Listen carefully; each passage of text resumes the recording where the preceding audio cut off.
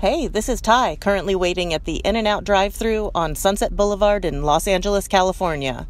This podcast was recorded at 3:33 p.m. on December 4th, the best day of the year. Things may have changed by the time I make it to the window. All right, here's the show.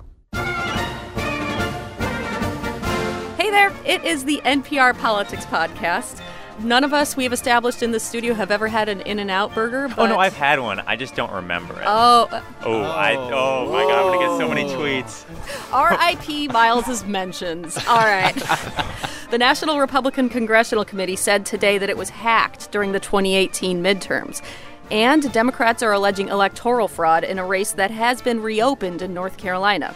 I'm Danielle Kurtzleben, political reporter. I'm Miles Parks. I cover voting. I'm Ryan Lucas. I cover the Justice Department. And I'm Domenico Montanaro, political editor. And before we get started, we have to say it's a momentous day. Happy birthday to Danielle. Thank you very much. Happy birthday, Danielle. I heard it's also the birthday of some other notables. Jay-Z, Tyra Banks, Jeff Bridges, Fred Armisen. It's a good day to be born. All right, so let's start with the newest news first today from the National Republican Congressional Committee, who we learned today had their emails hacked during the 2018 midterms. Ryan, let's start with you. Give us the basics. What are they saying happened? So the National Republican Congressional Committee says that, yes, it was the victim of a cyber attack. It says, doesn't know at this point who is behind this. It just says an unknown entity. It also says that as soon as it found out about this, as soon as it learned of it, it launched an internal investigation. It also contacted the FBI. It says that the FBI is now conducting an investigation. I contacted the FBI today. They declined to comment, which is par for the course. They don't talk about whether they have or do not have an investigation ongoing. Right. And we should insert here, if you don't know what the National Republican Congressional Committee is, or NRCC for short, it is the campaign arm that helps House Republicans get elected. So maybe let's talk next. Okay, so this group of people that tries to elect Republicans, their top officials had their emails hacked. I mean, how big is this? Do we know how many emails, how many people, how long it went on? A source familiar with the investigation tells me that the hackers accessed email accounts of 4 senior NRCC aides. The breach was detected in April, but I'm told that the hackers had actually been in the system for a couple of months before that. The other thing that I was told is that the hackers were described to me as being very sophisticated. That's based on their tactics, their methods. That could point to a foreign government being behind this, but at this point, that's not clear, and we just don't know. So I don't think I'm the only person in the room who's thinking this kind of sounds familiar to 2 years ago. Did law enforcement say anything about comparing this to 2016, or how does this, in your eyes, compare to what happened in 2016? And if you don't remember what happened in 2016, of course, the Democratic National Committee was hacked. The U.S. government says it was by Russia, and all of those emails were posted to WikiLeaks, which the U.S. government says was basically in cahoots with Russia to publish that information. So, yes, there are most definitely parallels. But they are not the same thing, and there are important distinctions to be made here. So, as Domenico mentioned, in the case of 2016, the emails that were taken were weaponized, and they were published, they were released by WikiLeaks, which in some way, shape, or form had an impact on the 2016 election. In this case, with the NRCC emails, there's no indication at this point that the emails were made public. That is an important distinction to be made. And then the second one is that in the case of 2016, the U.S. government came out and said that hackers aligned with the Russian government were behind that.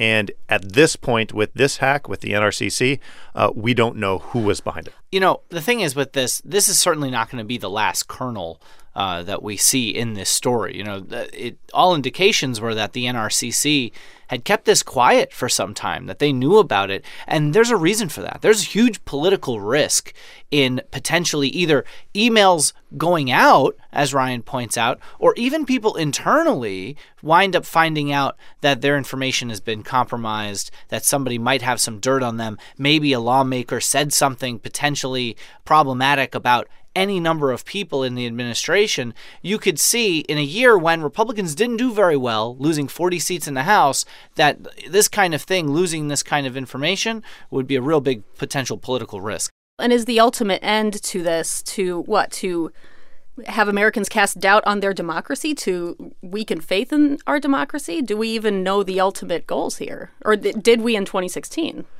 Well, I do think it's interesting that when we talk about cybersecurity when it comes to elections, we've spent, Ryan, you and I have been covering this issue almost exclusively for the better part of the last year and a half. And when November came around, there hasn't really been a huge payoff to all of this talk about cybersecurity around the election. We've talked a lot about election administration in Florida and North Carolina. But I think what this data point does show is that A, there are still vulnerabilities in the system, and B, that 2016 was not a one-off thing. This is going to be a continuous effort going forward, and a huge part of how campaigns are run and how election administration is run. Cybersecurity is now a huge tenet of that. And remember, in 2016, when Donald Trump was gloating about the Democratic National Committee being hacked, and while his campaign staffers were gloating, talking about how they just don't quite get security, Marco Rubio was warning the senator from Florida that this could happen to Republicans too, and to maybe,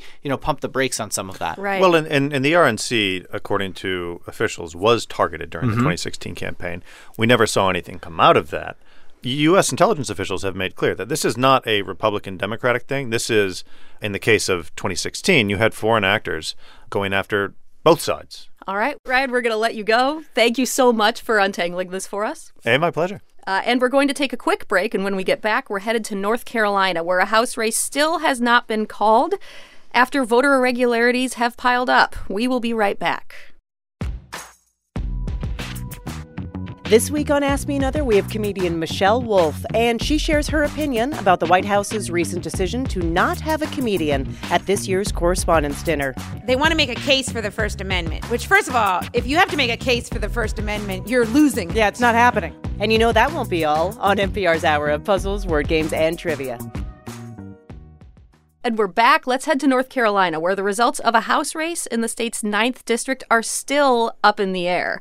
Republican Mark Harris leads Democrat Dan McCready in this race by 905 votes, which is less than half of a percentage point. So Miles Parks is going to break a lot of this down for us. Miles. I'm going to try. Yes. So, Miles, what are they saying? What are Democrats in the state saying is happening here? So Democrats are alleging election fraud, plain and simple. Okay. So the North Carolina Board of Elections has declined to certify this race so far, and they're investigating election fraud. It centers around this guy, Leslie McCrae Dowless, who's a local, I know that's an amazing name. A very good name. He's a local political operative in North Carolina. And there was an expansive piece that really looked at his role in all this in the Washington Post yesterday. He allegedly had a group of people go sign up voters to get absentee ballots, and then they would return to those houses and request those absentee ballots, sometimes according to signed affidavits and voters who've also spoken to NPR member stations. They then requested those ballots to be returned without them sometimes being fully filled out. And this guy had some ties to the Republican candidate who is ahead right now, right? Mark Harris? He did. He was being paid by a contracting firm in North Carolina. Harris's campaign did know of his behavior, but they have said specifically that their understanding of his role in this campaign was that everything that he did was legal. What we're talking about here, though, going to people's houses, knocking on doors, either pressuring them on who to vote for or even taking their ballots and returning them, North Carolina law says that either a voter or a near relative has to return that ballot. It cannot be an independent third party. Right. And to be clear here, someone could have come to my door if I lived in this district, took my absentee ballot, and potentially, some of these people are alleging, filled it out for me. They could have filled it out. If they returned it unsealed, maybe you filled it out and you gave it to this person unsealed. If you wanted to have a role in manipulating the election, you wouldn't need to change that vote. All you would need to do is circle a second person, and that would make it an invalid vote for that race. Or maybe you said you were going to turn in the ballot and you didn't. And so toss it in the garbage. Exactly, Yeah. Which is the huge other part of this story is that the numbers bear out that something weird was happening in this district. All right, so let's talk about that. It's not just that people are coming forward and saying, someone weird came and took my ballot. Like, there are numbers that came out that seem kind of anomalous, right? There are. And the biggest one that I keep focusing on is in this county, Bladen County, okay? 19% of the absentee vote-by-mail ballots that were returned and accepted were by registered Republicans, 19%. Mark Harris won 61% of the votes by vote-by-mail ballots in Bladen County. Mark Harris being the Republican. Being the Republican. Yeah. So for that to have happened, I've talked to some political scientists, he Right. would have had to win every single unaffiliated voter in the vote-by-mail race, as well as every single registered Republican, as well as some Democrats, to get to that 61% threshold. That's really an amazing thing. I mean, Right. and the fact is, we're talking about potentially a lot of votes. There's a very small margin here, but all of that might not even matter, right? Because if something was done that was illegal during the campaign, what would they do? I mean, if they found that to be true, would they automatically call for a revote potentially, or what's the next step? We're pretty far away, I think, at this point from a new election being called. That being said, it is a possibility. There could be a do-over here. There could theoretically be a do-over in North Carolina statutes, and I just want to read this one section of the statutes. A new election can be called if, quote, irregularities or improprieties occurred to such an extent that they taint the results of the entire election and cast doubt on its fairness. There is no mention there of, as long as enough votes here, which is a key Republican talking point over the last 2 weeks. Republicans have been saying basically, there might have been issues. We want the investigation to continue, but you should certify this race because Mark Harris won by enough votes that this election fraud thing, it wouldn't have changed the outcome.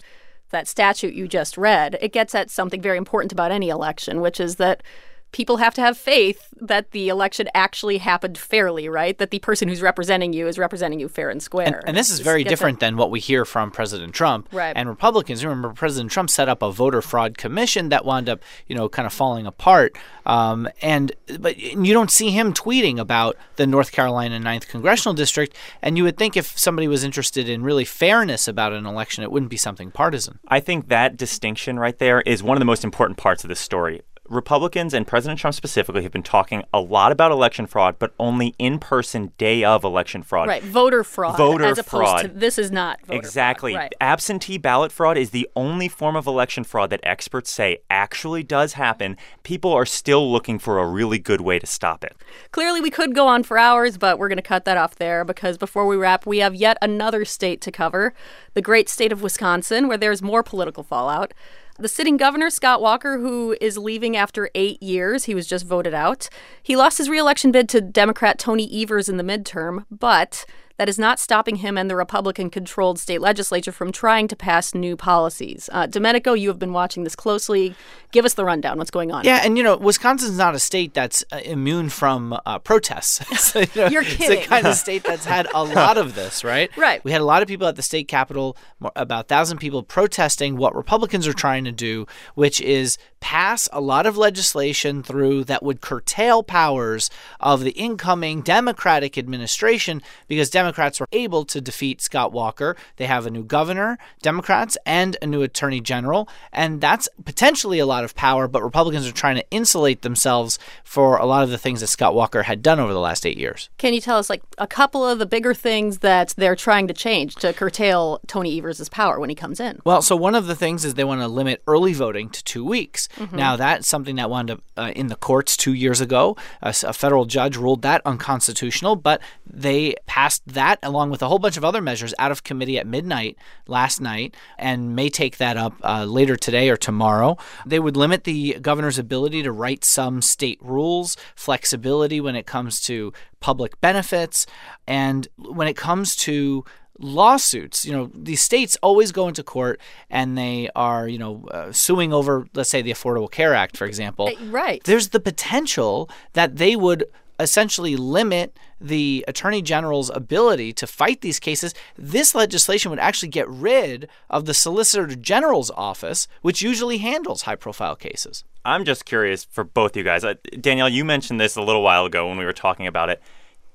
Is partisanship making it so everything that's not nailed down is just fair game? I'm thinking about the nuclear option with Gorsuch. Is the first thing that comes to mind for me. That was when the Republicans changed the rules to basically only need 51 votes to confirm a Supreme Court nominee instead of that 60-vote threshold from where it was before. That was earlier in 2017. But I'm just curious from your guys' perspective. Well, there are plenty of things that are just established norms in our politics. You got that with the vote on Supreme Court justices. Yeah, that seem to be eroding away. If it is not set in stone in law, there is always the potential for some party, for some person who is enterprising enough, who wants to enough to try to, dig at that and change that norm. This isn't the only state where this is happening. Right. In Michigan, next door to Wisconsin, they're actually, it's the same situation. You have a Republican-controlled legislature. You have a Democratic administration that's coming in. All women, by the way. And for the first time in 28 years, all Democrats. Mm-hmm. So you have a new governor, a new attorney general, a new secretary of state, and the House of Representatives and the Senate have gotten involved to essentially curtail some of their powers as well. And that's something that we saw in North Carolina back when the new Democratic governor had been first elected. So this is the kind of thing that can happen, and it can also fire up a base. Absolutely. And when we're thinking about 2020, President Trump needed Wisconsin and Michigan, won them by the narrowest of margins. Putting those on the board again, Democrats, you can be sure, are going to be fired up one more time. Right, send the pendulum swinging back. All right, well, we're going to have to leave it there. That is a wrap. We will be back tomorrow after the funeral service for President George H.W. Bush. Until then, record a timestamp for the top of the show and send it to us at nprpolitics@npr.org. And follow us on Twitter and Facebook. Just search for NPR Politics. We're there. We're easy to find. I'm Danielle Kurtzleben, political reporter. I'm Miles Parks. I cover voting. I'm Domenico Montanaro, political editor. And thank you for listening to the NPR Politics Podcast.